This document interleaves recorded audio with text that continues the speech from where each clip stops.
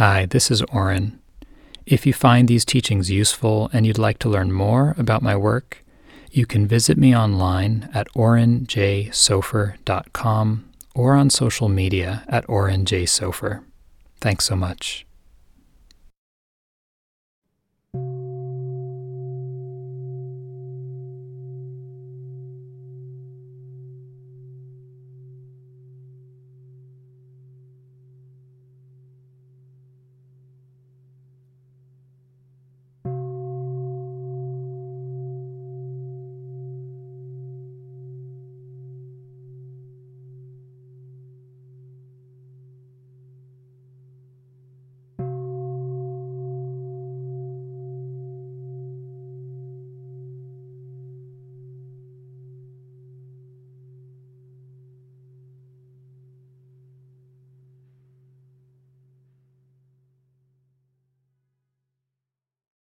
Thank you, Rachel. All right. Shana Tova to those of you who celebrate the Jewish New Year. And welcome. Thanks so much for spending your Monday evening here at New York Insight with me and the crew. It's always kind of an interesting experience for me as a speaker or teacher to sit here and kind of listen to the resume.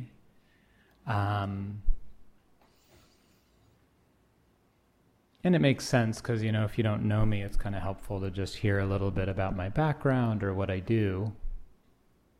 And yet this practice really goes kind of counter to that whole world of, and like all the little accolades and the titles and which is so much the structure of our society, right? Like, who are you and what do you do? And that sense that how much you have in your bank account or how many degrees or letters you have after your name determines our value. And so this whole path, this whole practice is actually about encountering ourself and this life in a much more open and raw way, to discover who we are without all of the narratives. So we'll start our evening with a little bit of meditation practice. Is there anyone here who's new or new-ish to meditation? Raise your hand. Okay, great. So you have an advantage because you come with beginner's mind, which is the whole point. So in some sense, if we're meditating correctly, all of our hands would go up, right? Because every moment is unknown, every moment is new. So we'll do some meditation together, then we'll take a short break, and then come back for some reflections, and end the evening with a little bit of Q&A and dialogue.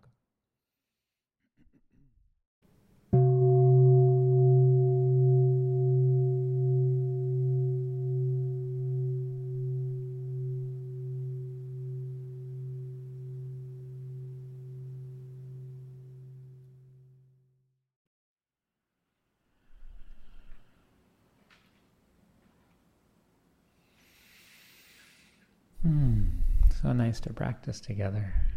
The room got really quiet, huh? Yeah.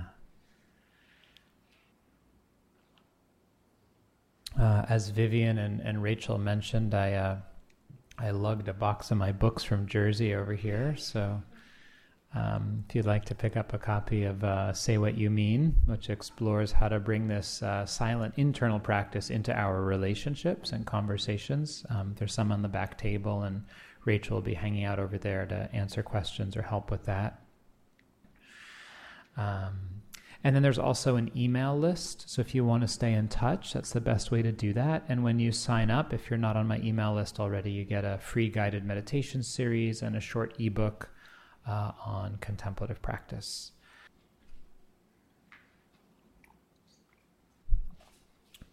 So the topic for our evening is insight and resilience in times of change. So let's start with change. So we all know that everything changes. This is not news to any of us. How do we deal with change? So we see changes in our personal life all the time, and then obviously as a species, as a society and a species, we're living through lots of changes right now, this time in history. So they're collective changes that are happening. And I think it's an important question to consider for ourselves individually and collectively. How do we respond when there's a lot of change, and what helps us to handle it with skill, with balance, with some grace? What supports our ability to flex with change, to be with it, and to respond skillfully.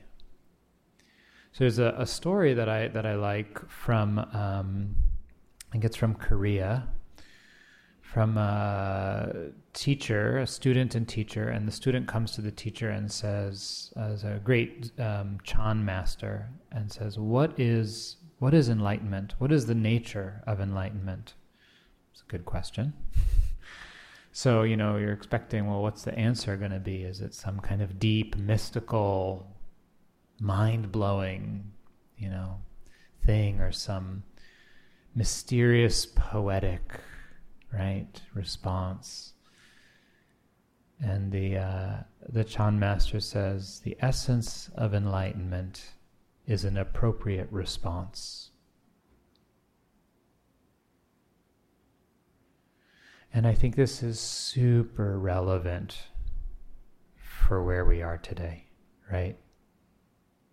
The practice can seem really self-centered, right? What are you doing there with your eyes closed, being quiet, looking inward? We're learning how to be more present and balanced and sane so that we can respond appropriately to what's coming. And so this is what I want to explore tonight. There's a lot that can be said about this, so I'm just going to give you an overview of one aspect of the path here. So how do we respond when things change, especially stressful, unwanted changes, right? Because when things change for the better, we're all about it, right?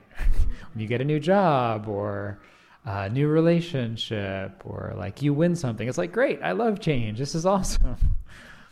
Or when something changes from unpleasant to pleasant, we really like that too, right? Like if you're sick and you get healthy, it's like, great. We really like change when something that's hurting goes away. So it's useful just to contemplate change and realize there's some kinds of changes that we really enjoy. It's when the pleasant things go away that we don't like change. Or when unpleasant things come that we don't like change. So I had the good fortune and also the privilege of growing up with both of my parents in a pretty stable environment. My dad had a job. We had enough food to eat. My dad was able to earn enough that my mom helped take care of my brother and I for a period of time before she went back to work. We lived in a relatively safe neighborhood in New Jersey, here in Teaneck, and then in South Orange. So lots of privilege, lots of really good fortune to have those circumstances. And when I was about 10 or 11, one of my family members got sick, started struggling with a lot of mental illness, hearing voices, suicidal, in and out of mental hospitals, really, really frightening for me as a 10, 11-year-old. Things changed pretty drastically in our household. And there's a lot of stress, a lot of volatile emotions, people yelling, screaming, a lot of fear. And so my response to change, that kind of change, the disappearance of stability, the appearance of a lot of fear and unpleasant emotions, was to keep busy, was to do more, was to perform really well, right? So get straight A's, be the perfect kid, don't make any waves. That was my coping strategy. And it worked. It worked for a time being, till I was about 18, going to school here uptown.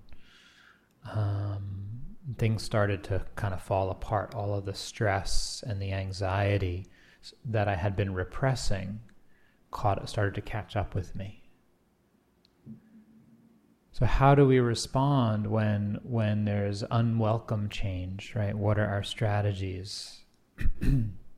We all have ways of coping, and some of them are healthier than others. Some of them are more or less adaptive. There's the avoid it, right? Distract ourselves, keep busy in some way. We get addicted to work or trying to perform like I did. Or we seek comfort is another really common response to stressful change. We seek something to fill us up.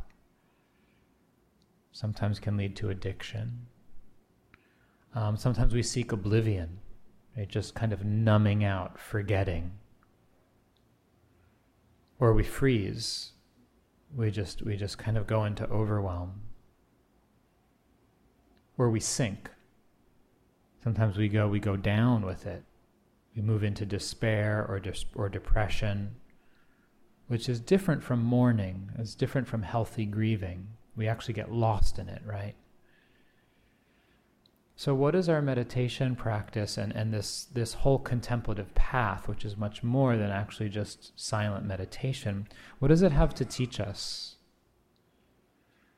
What does it have to offer when the ground falls out beneath us? When we lose that stability or comfort that we've known? When things get scary, uncertain? When there are unwelcome changes? Which is inevitable, right? This is the nature of the world. We live in a world of change in a sensitive body with a sensitive heart, right? That's the nature of this existence, is that we feel things. Right? Things impact us. Sights impact us, sounds impact us, smells impact us. The weather impacts us. And perhaps most deeply, the heart and the mind, the kinds of meanings and perceptions of our lives impact us. I'm a failure. Ooh, that one's heavy. I'm no good. I'm not adequate. No one loves me. I'm all alone. That's where the real pain is, in the heart, when things change, when we don't get what we want. I'm sensitive. So we try to protect ourselves against those meanings and those changes, because it hurts. But as we learn, if you're in this room, you've learned that what the world has to offer to protect us, that doesn't cut it, right? It works for a little while. The pain comes back, the uncertainty comes back, the instability comes back, because it's the nature of things. So this path offers a different kind of protection for the heart. One that's more reliable, one that's more sustainable. And I want to talk about this in three different ways tonight.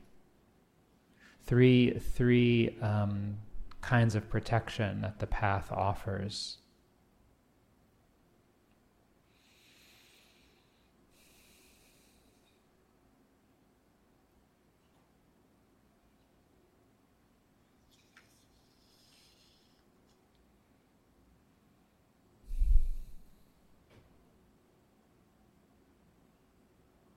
If we don't have protection, life breaks us. And I think we all know somebody or have met somebody who's been broken by life, hasn't been able to handle the pain of change, of loss, of hardship, and has become bitter or numb or stuck, frozen, and how hard it is, how sad it is to see that, right? And the opposite, how beautiful it is when we meet someone or read about people who've been able to respond to change with resilience, with that capacity to bounce back, to not be defined by the content of our experience or the losses we have, but actually to make something beautiful out of it. How inspiring and uplifting that is. So what are these ways, what are these protections that our practice and this path has to offer? So the first is the whole foundation of this practice, and that's leaning into our goodness. It's recognizing the value of living an ethical life and having a sense of integrity. This is a protection against change, that we can rely on our own heart's goodness. And in some ways this is natural, right? How do we respond to change?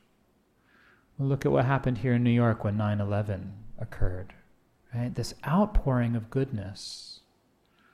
Or when there's a natural disaster, how the donations flood in. There's that sense of responding to pain and change with love, with care. This is part of our nature as human beings. And there's a key insight that we have in this practice as we meditate, as we quiet the mind, the things that we've done that have caused harm to others come back.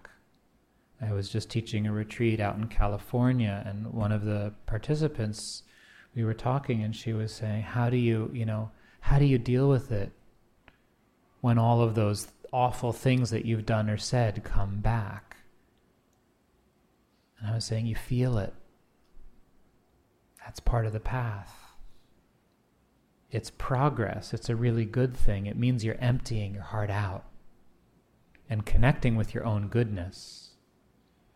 Because when we feel that pain of having hurt someone, we understand something. We understand that our actions have effects and that we can't take it back. We can't take back those words that we said. We can't take back that thing that we did. And so we start to learn, it hurts me too. I feel it also. And so we start to live with more care, with more sensitivity, with more concern. It's said that there are two guardians in this world, in the Buddhist mythology. And those guardians are care and concern. Care for our own sense of integrity and dignity, and concern for the welfare of others. This is that ethical sensitivity, being in touch with our own goodness. This is a primary kind of protection, a primary source of resilience with change. Is knowing our own goodness, being able to look ourselves in the mirror and smile, right? Because we know that regardless of what's happening, which is really not in our control, that what we're putting out is trying to bring more light and love. That's going to be a place of safety inside.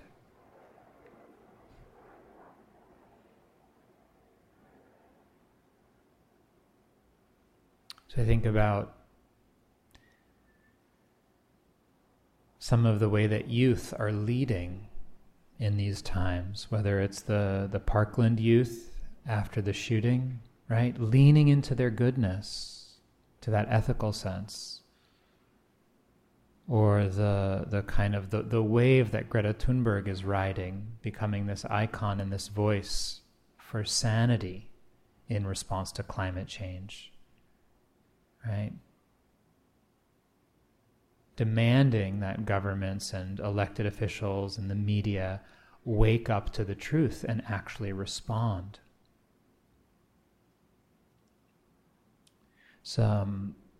A doctor by the name of Paul Farmer, who started working in Haiti many years ago. And he was criticized because he would walk for hours and hours to make house calls. And people would say, you're wasting your time, it's not practical, to walk that long to just meet with one family. There's a book that's written about him called Mountains Beyond Mountains. It's a very powerful book. I want to read a quote to you about him.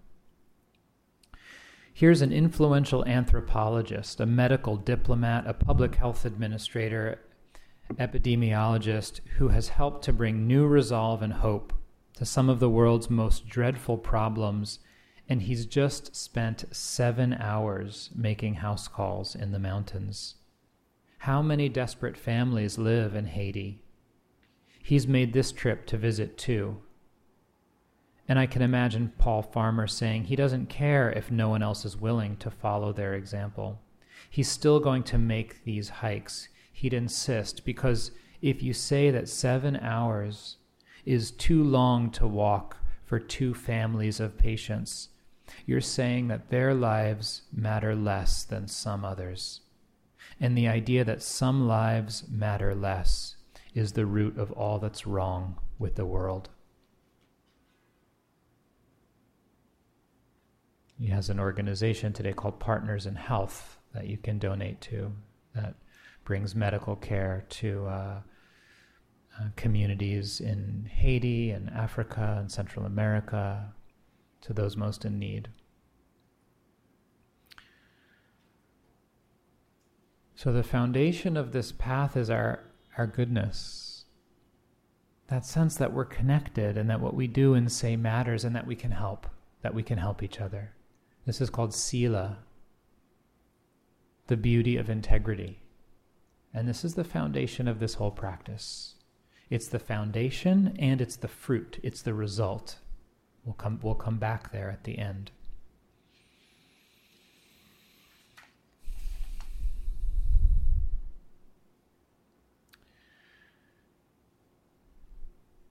So the next protection for the heart.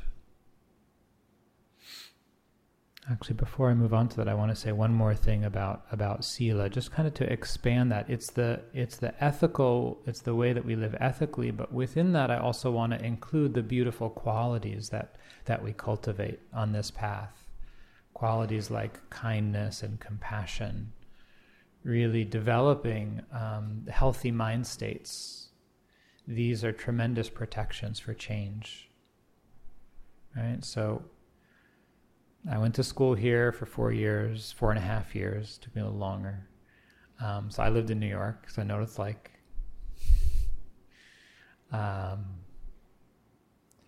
So there's plenty to irritate the body and the mind, right, here in New York.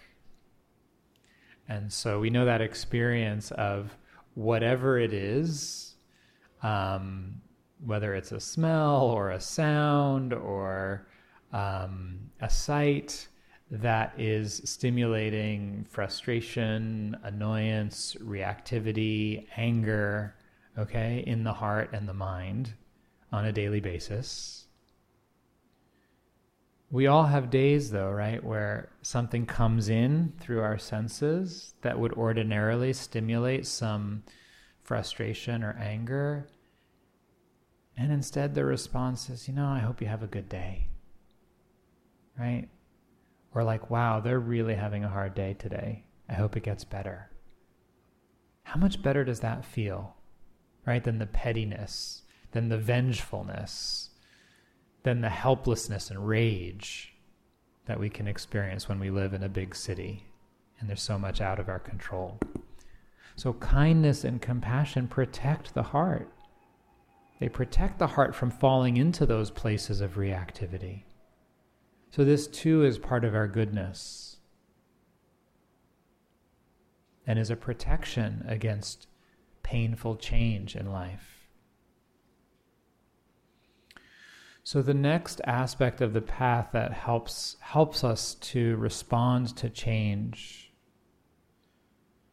that helps us to have resilience with change, is part of our meditation practice. The part of our meditation practice that's about steadying and calming our mind. So this is sometimes called concentration meditation. It's a kind of seclusion where we rest inwardly. And this was how we started the guided meditation this evening, is choose one thing, your breath, hearing, your butt on the chair, your hands in your lap. Could be a phrase, like a loving kindness phrase. Choose one thing and just keep coming back to it. Anything else that comes up to distract you, just let it go. Set it aside. Just ignore it. Just come back. When we do that over and over and over and over and over again, we start to develop a little bit of stability. We gather our energy and start to be able to rest a little bit, to unwind, to settle. And this is really nourishing. This is a way that we can recharge. A much healthier way of recharging than what our culture tries to sell us, which is more caffeine and entertainment and distraction. So there's a certain aspect of resilience that's about just nourishing our spirit and our body and learning to rest. Not just numbing, but actually resting. Like when you're thirsty and you drink a glass of water, that's satisfying. When we're tired, when we're stressed, when you've been out all day and you come home, being able to settle the mind. Actually, I would say it this way, being able to allow the mind to settle because it's a natural process. Thich Nhat Hanh uses the analogy of having a glass of apple juice with pulp in it. And if you take that glass of apple juice and you set it on the counter and you leave it there for half an hour, the pulp settles and you're left with clear, clean juice. It's the same with our mind. If we just put it down somewhere and give it a little bit of containment and don't mess around with it too much, it will settle on its own. I want to read you a quote from Thich Nhat Hanh about the power of this calming, this settling for the times that we're living in. And this was written in the 1980s.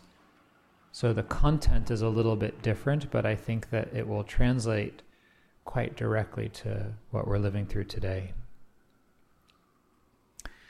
Many of us worry about the world situation. We don't know when the bombs will explode. We feel that we are on the edge of time. As individuals, we feel helpless, despairing.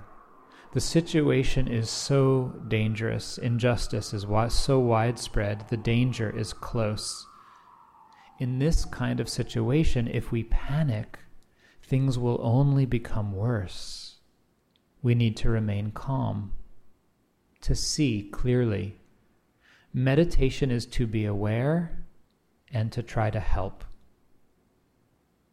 I like to use the example of a small boat crossing the Gulf of Siam. In Vietnam, there are many people who are called boat people who leave the country in small boats.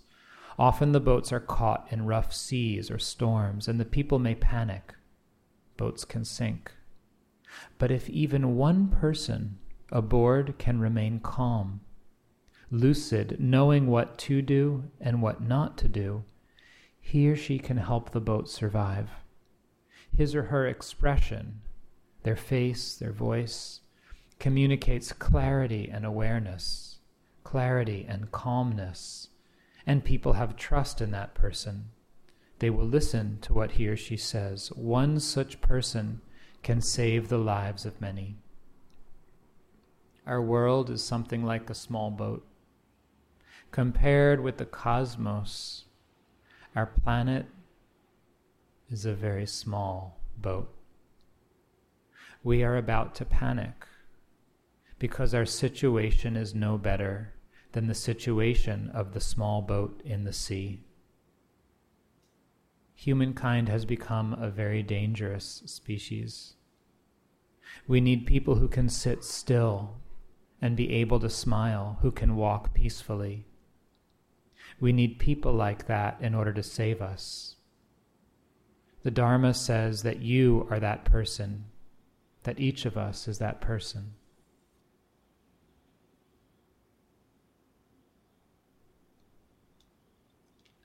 So this sense of calming is an essential skill for times of change and crisis. We need people who can stay calm, who aren't going to panic.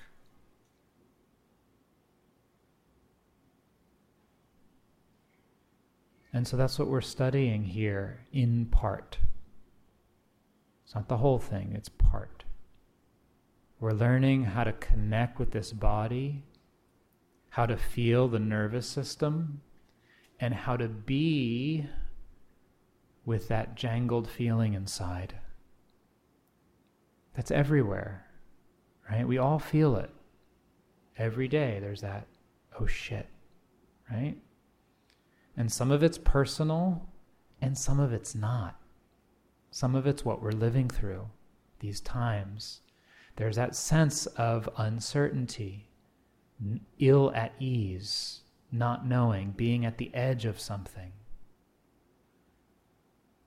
Don't run from that. Breathe with it. Learn to steady yourself in those uncertain waters, because that's what's needed. So each of us is carrying something so precious in this body. Love and awareness.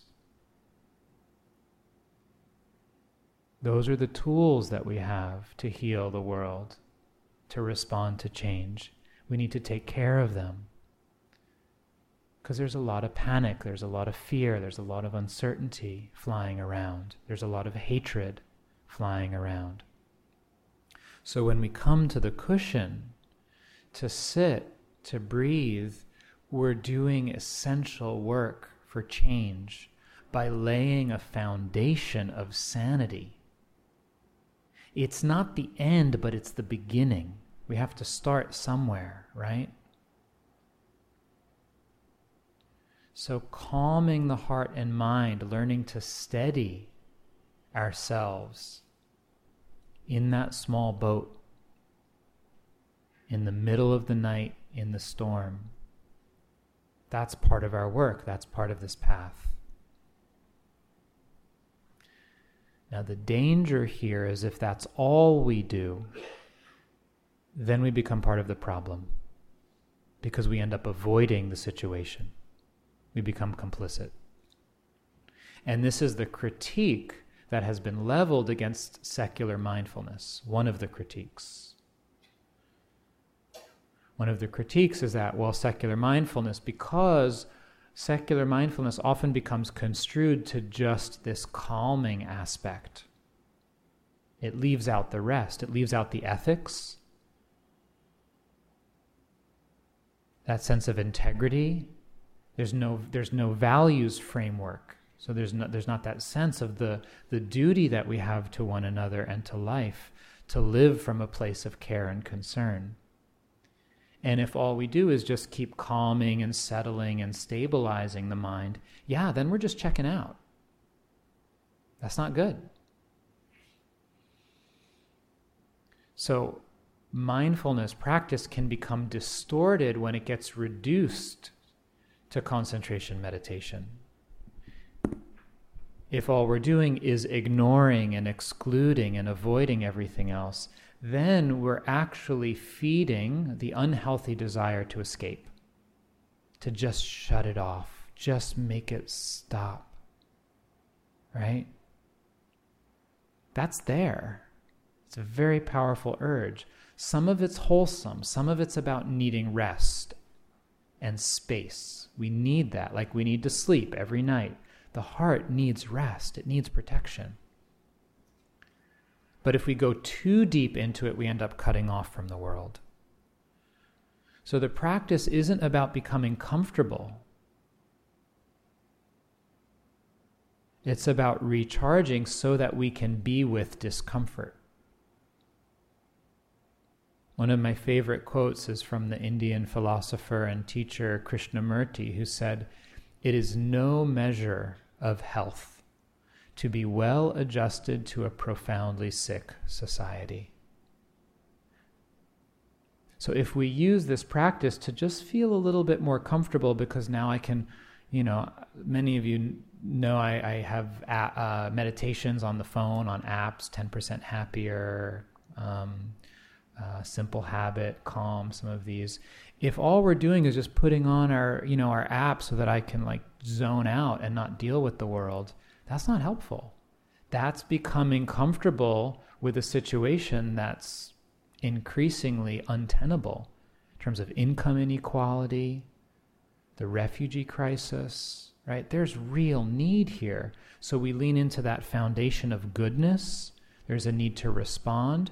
We use the calming to stay sane, to nourish ourselves so that we don't burn out, so that we don't get fried, right? Because then we're no good to anyone if we're just overwhelmed and flooded all the time.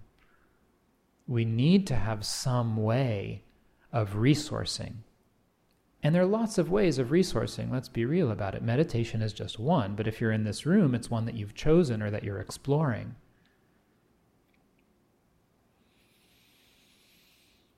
So the calming, the settling of the mind is always in the service of seeing clearly. Thich Nhat Hanh says we need to remain calm and to see clearly. So that calming is in the service of insight. And this is the third protection that I want to mention.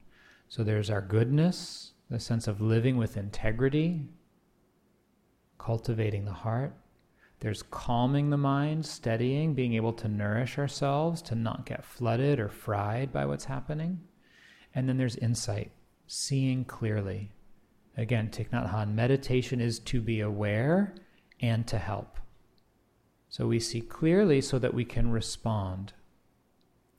So what is insight? It's called insight meditation. This is New York insight, right? What is insight? So one of the analogies that I like to use is think about like having a telescope. If you have a telescope, you can see the moon, the stars, depending on how powerful that telescope is. But the first thing that you need to do when you use a telescope is to set up the tripod to get it stable. If it's not stable and you look through it, you're not going to see anything, right? Because it's just going to be wobbling. If you ever look through a pair of binoculars or a microscope, it's the same thing, right? Any kind of magnification, if it's not steady, when you look through it, you can't see anything because everything's shaking. It's the same with the heart-mind. If it's not steady, we can't see clearly. So the calming, the stabilizing practice, coming back to the breath, coming back to the breath, coming back to the breath. It nourishes us and it sets up the foundation for looking more deeply, to see clearly what's actually happening. What's happening inside, what's happening outside. And some of the problems that we're facing as a society and as a species are due to not seeing clearly, not being willing to look or see clearly, right? Like we've known about CO2 since, I don't know if it was the 70s or even earlier, the first scientist who was doing experiments with monitoring temperatures in Hawaii and doing ice cores and started to notice the changes that were happening. And the science was ignored for like 2 generations, right? Ignoring the truth, rather than seeing it and accepting it. So insight is wisdom. The two words in Pali have the same root. It's the same root of the word knowledge, or to know in English. Gnosis, knowledge. Same root as the word for insight or wisdom, panya or jnana in Pali. So there are different kinds of wisdom that we gain in this practice. Sometimes it's talked about as 3 different kinds of wisdom. So I want to talk about the different kinds of wisdom and some of the kinds of insight that we have that can protect our heart and be a resource for us in change. So the first kind of wisdom that we develop is the wisdom from hearing the teachings. So right now, sitting and listening, if you listen to podcasts or Dharma talks, if you read a Dharma book, when we read something, when we hear something, and it makes sense to us, it's a certain kind of wisdom. We get an idea intellectually. So this is the first layer of wisdom, is it's having a cognitive and intellectual understanding of the teachings and their particular take on life and on being human. The next kind of wisdom goes a little bit deeper. So we hear something and then we reflect on it. We actually turn it over inside. We're like, well, I don't know, is that true? How is it for me? What's my experience been? Does that match? And we chew on it, maybe for a few days. We kind of compare it to our life experiences. We start to come to a more reflective understanding of the teachings. It's not just making sense intellectually, but we've actually thought about it. This is a deeper kind of wisdom.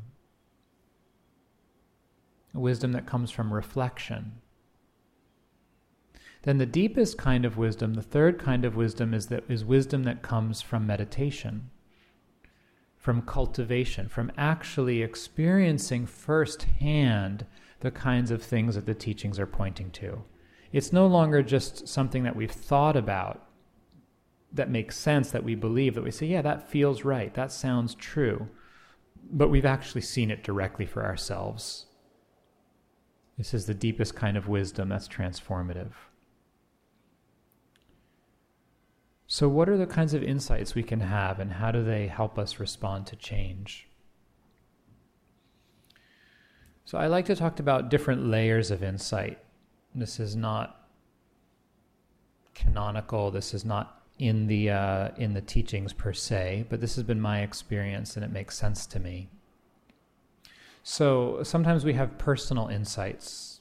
We meditate, we sit down, we're with our experience, and we come to realize certain things just about how we're doing. Like, wow, I didn't realize I was so angry about that. Or, wow, I've been feeling really sad. I have a lot of grief over what happened that I wasn't even aware of. So this is a kind of personal insight into just how we're doing. Sometimes we have psychological insights. We might have an insight into a certain way that our mind functions, our personality functions. I was just talking with someone on a retreat, the retreat I just taught in Pennsylvania, who was saying she realized that all of her attempts to fix and help her daughter's anxiety was about her own discomfort with her daughter's suffering. She was always so focused on helping and fixing and supporting her daughter. She had never seen that she was really anxious and uncomfortable, that she was having difficulty with the pain her child was experiencing. This is a kind of insight, certain understanding about one's own psychology and patterning. We can have insight that's more about our social conditioning. So for me, as a Jewish white male, have been certain insights that I've had over the years about what it is to live in this body, in this society. I remember the first time I saw some of the internalized sexism that I have. I was co-teaching with another woman who made a certain point, and I didn't feel like she made the point kind of firmly enough, so I restated it. So if you're a woman, you're very familiar with this. What I noticed was that as I was speaking, I noticed the perception, the interpretation that a deeper voice carried more weight in the room. And that because she said it, because she had a female voice that was higher in pitch, it didn't carry the same weight. And as soon as I saw it, I was like, oh my God, look at that. Look at that conditioning. So that's a kind of insight. It's not personal. It's a social insight into how I've been conditioned based on our society. And similar insights into what it is to have white privilege, to live in this society, and to see the ways that I get away with things because of the color of my skin, or have a certain entitlement. Like when I talk to someone, like a train conductor, and I'm wanting like them to make an exception, there's this expectation that I should be able to bend the rules, right? And becoming aware of that as a certain social conditioning. So this is another kind of insight that we can have. Remember, meditation practice is about seeing clearly what's happening. How is the mind functioning? How is it relating and interacting? When we really look, we start to actually understand what's happening. So the deepest kind of insight is insight into the nature of our lives. So an insight is a truth, a deep truth that's not personal. It's a truth that's shared by all living creatures. Humans, birds, squirrels, spiders. This is the deepest kind of insight that we can have. Insight into the way things are, rather than how we think it should be. Insight into the nature of reality, rather than our ideas or beliefs or opinions about life.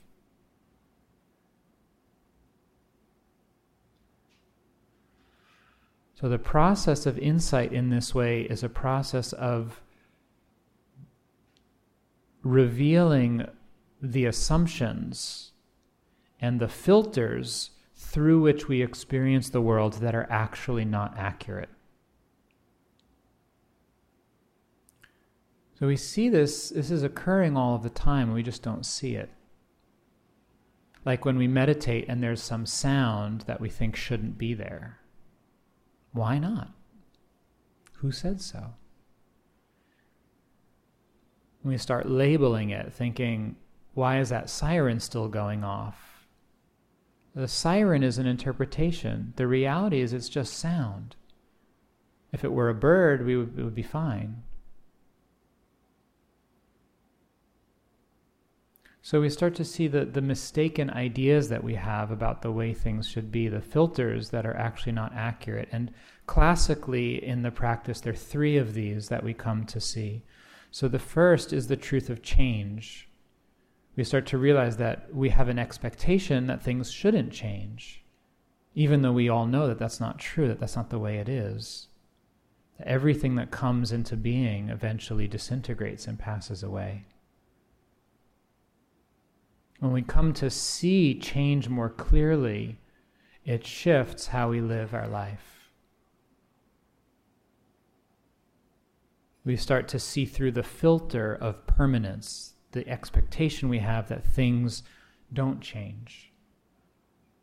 So I remember the first insight I had into the impermanence of emotions. I was driving in a car, feeling anxious about something. I don't even remember what.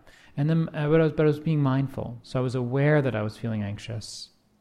I'm trying to pay attention to it. It's like, okay, this is anxiety. Let me just see if I can just feel this. And then my mind wandered somewhere, started thinking about something else, and then it wandered somewhere else, and then it wandered somewhere else. And then eventually I became aware again. I was still driving, became aware again, and then I realized the anxiety's gone. And in that moment, because I had been mindful of the anxiety before and really felt it, it was like magic. It was like, whoa, it vanished. It's not here.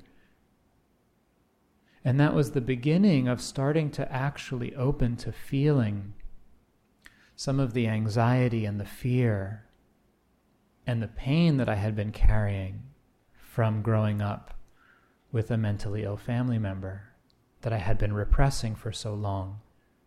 As soon as I started to see, oh, those emotions are changing, it gave me the space to start to feel them because they weren't so frightening anymore.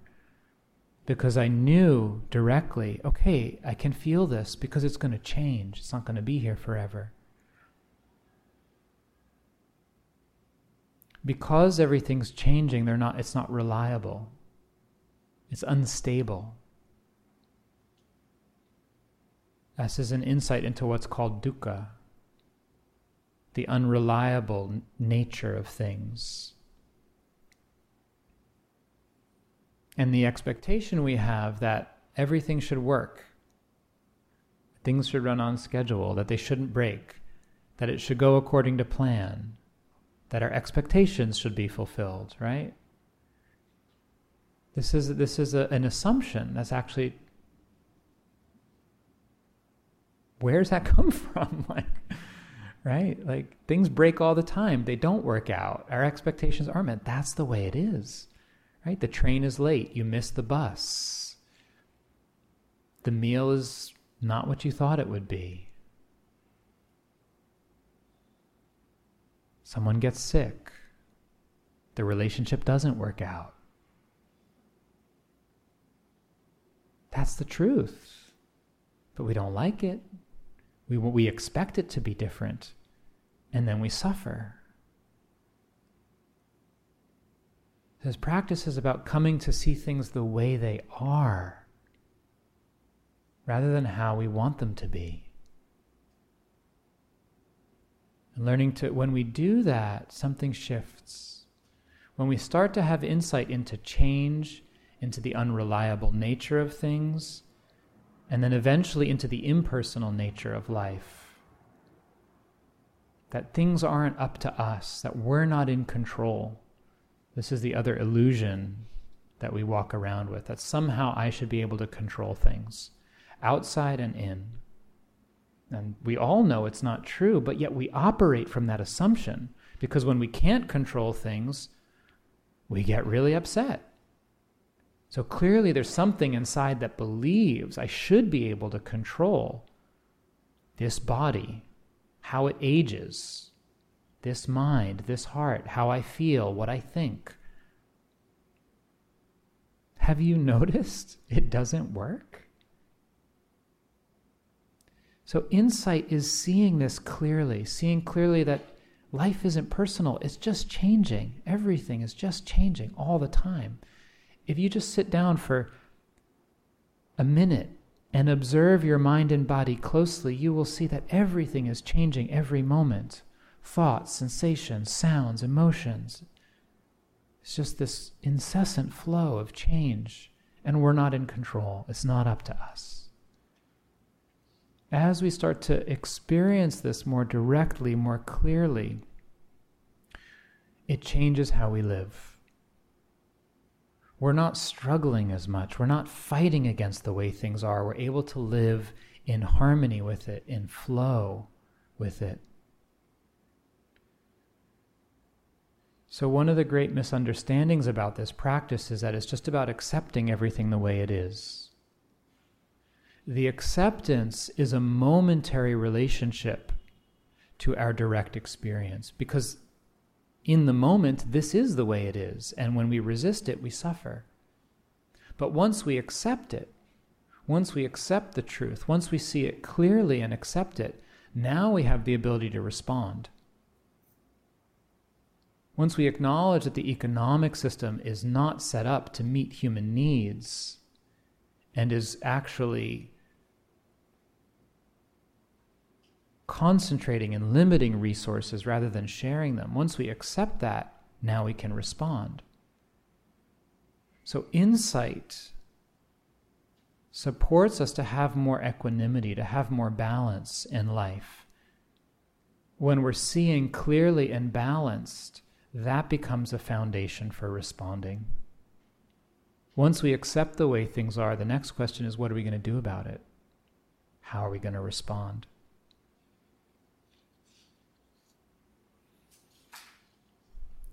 I want to end with a story from the Buddhist texts. A story, this is 2,600 years old, of a mother who lost her husband and then one of her children. And she was overcome with grief. She couldn't bear it. And she heard about the Buddha, that he was a healer and a great enlightened being who could take away suffering, who could end suffering. And so she went to him and she said, "You have to bring my son back. I can't bear it, I can't live." And he said to her, "Okay, but first, I want you to go to the village and I want you to bring me, I just need one thing, and then I'll bring your son back. Bring me a mustard seed from a house that hasn't been touched by death." So she said, "Okay." So she went to the first house and she said, "Please, please, I need a mustard seed. The Buddha's going to bring my son back." And they said, "Sure, of course." She says, "Oh no, wait, but I need to make sure that no one in your family has died." And they said, "Oh, I'm so sorry. Our uncle just passed away." So she went to the next house, and the next house, and the next house. And of course, every house had been touched by death.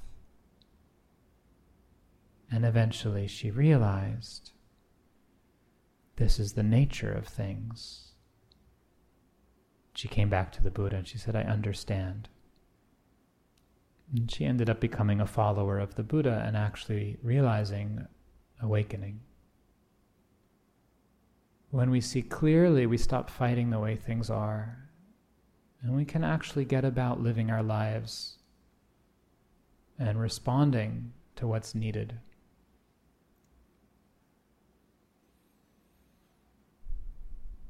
And this is the reliable protection. Our own goodness, the love in our hearts, the ability to nourish ourselves, to slow down, and wisdom, the wisdom of insight that lets us see clearly what's happening instead of getting lost in delusion. Everything in our society is telling us that comfort is more important than the truth. And it's our duty and our great privilege to live otherwise. So thank you so much for your kind attention. And we have some time for a few short questions. If you have a question about the talk or about your practice, I invite you to raise your hand and we'll get a microphone over to you so folks can hear the question. Yeah, Tushar. Thank you, Oren. Your intention and your teachings were very, very present and very felt, so gratitude for that.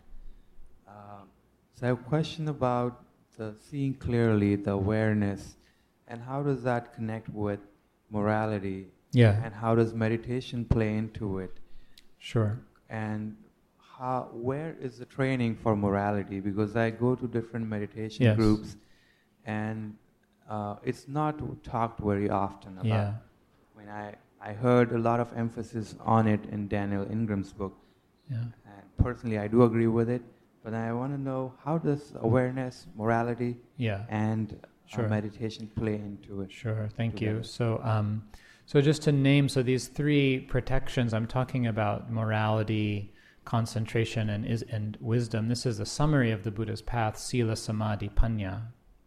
So for those of you who have studied, so the Sila, the morality part, is the foundation. The practice of the morality is the essence is non-harming, non-violence, ahimsa. So living with the intention to not cause harm. This is the essence of it.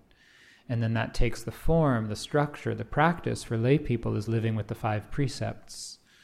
So to not take the life of other living creatures, to not steal or possess things that haven't been freely offered, to live in a way where there's enough for everyone, to not cause harm with our sexual energy, with our speech, and to not take intoxicants that cloud our judgment. So living with the 5 precepts is a way of realizing sila and morality. And that feeds into the meditation practice in many, many ways. The practice of morality keeps the heart light. When we cause harm, it disturbs the mind. In multiple ways, there's the pain of remorse, but there's also the agitation to cause harm, to steal something, to hurt something, to hurt someone, to say something, always comes from an intention that's characterized by a certain both delusion and a certain kind of unpleasantness, and so those energies disturb the mind. So when we're acting in a way that's causing harm, the mind is disturbed, and then those energies reverberate internally, and that hinders the meditation. When we're living with non-harming, those energies get attenuated, and the mind becomes more peaceful in and of itself, and then that supports the meditation. That's one of the main ways. There are other ways as well. Just the process of bringing attention to our actions and our words deepens mindfulness and concentration in daily life, which then feeds into the meditation. Yeah. And then the more we have insight, the more insight and wisdom there is, the natural expression of that is compassion and care, because we sense our vulnerability. The more I understand the vulnerability of my own life, the truth of change and unreliability and the impersonal nature of things, the more I see that everywhere, and then naturally treat others with more respect and care. Yeah, thank you. A very important question. It's important. I appreciate the opportunity to make that connection. This is perhaps this woman in the back row. Could we hear from maybe the woman, since we already heard from a man? Yeah. Thank you. Yeah. Is it on? Okay. So I have a question about desire and wanting, and how that works, because it seems like you can't desire anything, and in this practice. Not true. Okay, maybe that's just what I think. Yeah. No, it's a common misunderstanding. Okay. Well, I always think it's wrong to desire something very strongly. And how do you, cope with that feeling? Yeah. Thank you. Yeah, it's an important question. There are different kinds of desire. Many, many words for desire in the Pali language in the Buddhist text. So the kind of desire that causes suffering is called tanha, which means thirst or craving. It's a kind of desire that's self-centered, that's about consuming and possessing something. So, and it has a certain quality of compulsiveness and contraction to it, and attention in it. And this is different from the kind of desire that's called chanda or dhamma chanda, which is a healthy desire, like the desire to learn, the desire to grow, to heal, to help, to awaken, to comfort, to hold, to soothe, to love. These are very healthy kinds of desire. So desire is a movement in the heart. It's a movement. And the question is, where is the movement coming from? What's the root of it? So this is what we need to study, is to see, where are our impulses coming from? Are they coming from greed, hate, and delusion? Are they coming from a place of self-centeredness? and that impulse to fill us up in a kind of compulsive way, or are they coming from wisdom and love and clarity? What if it's both? It often is. It's mixed. We're complex creatures. So it's important to be really honest with ourselves and to see both. And then you want to lean into the healthier side of it and be as mindful as you can about the unhealthy side. So let's take something really simple like wanting to have an ice cream or a sweet, right? So there's that kind of like craving of like, I want something sweet. Like, I just want something sweet. But then there's another part that's maybe about like, it's been a stressful day. I want to I want some nourishment, right? So the practice here is not to say like, you can't have it. No, like that's bad. The practice is to become mindful and observe, feel into both of those energies, and then pay attention to what happens. Try to lean into the healthier desire that says like, I really want to like relax. I want something that's going to feel nourishing and soothing. And then stay with that and see, okay, what's going to actually meet that? And then it's like, yeah, I want some ice cream. It's like, okay, so then when you eat the ice cream, be really present to it. Notice how the arising of the greed actually takes away from the ability to be nourished and soothed, because it's that compulsive, like, I want more, and we're not actually in the moment. It's really, really powerful investigation. Yeah. Thank you. Thank you. So unfortunately, my friends, we're out of time because I went on, even though I wanted to leave more time for questions. So if anyone has a burning question, I'll hang out for a little bit and you can stay and chat. If you didn't get a chance to check out some of the materials on the back table, invite you to stop by there and check them out on your way out. And if you don't want more emails in your inbox, but you want to stay in touch, I'm also on various social media channels. So you can find me at Oren J. Sofer on your favorite social media feed. So let's just take a moment to sit quietly, just a very brief moment.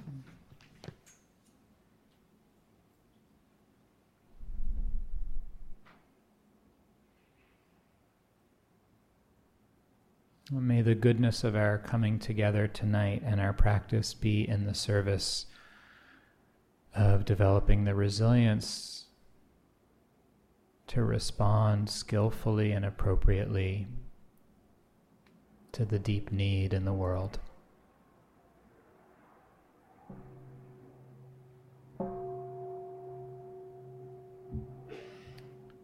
Thank you so much for your practice. Thank you.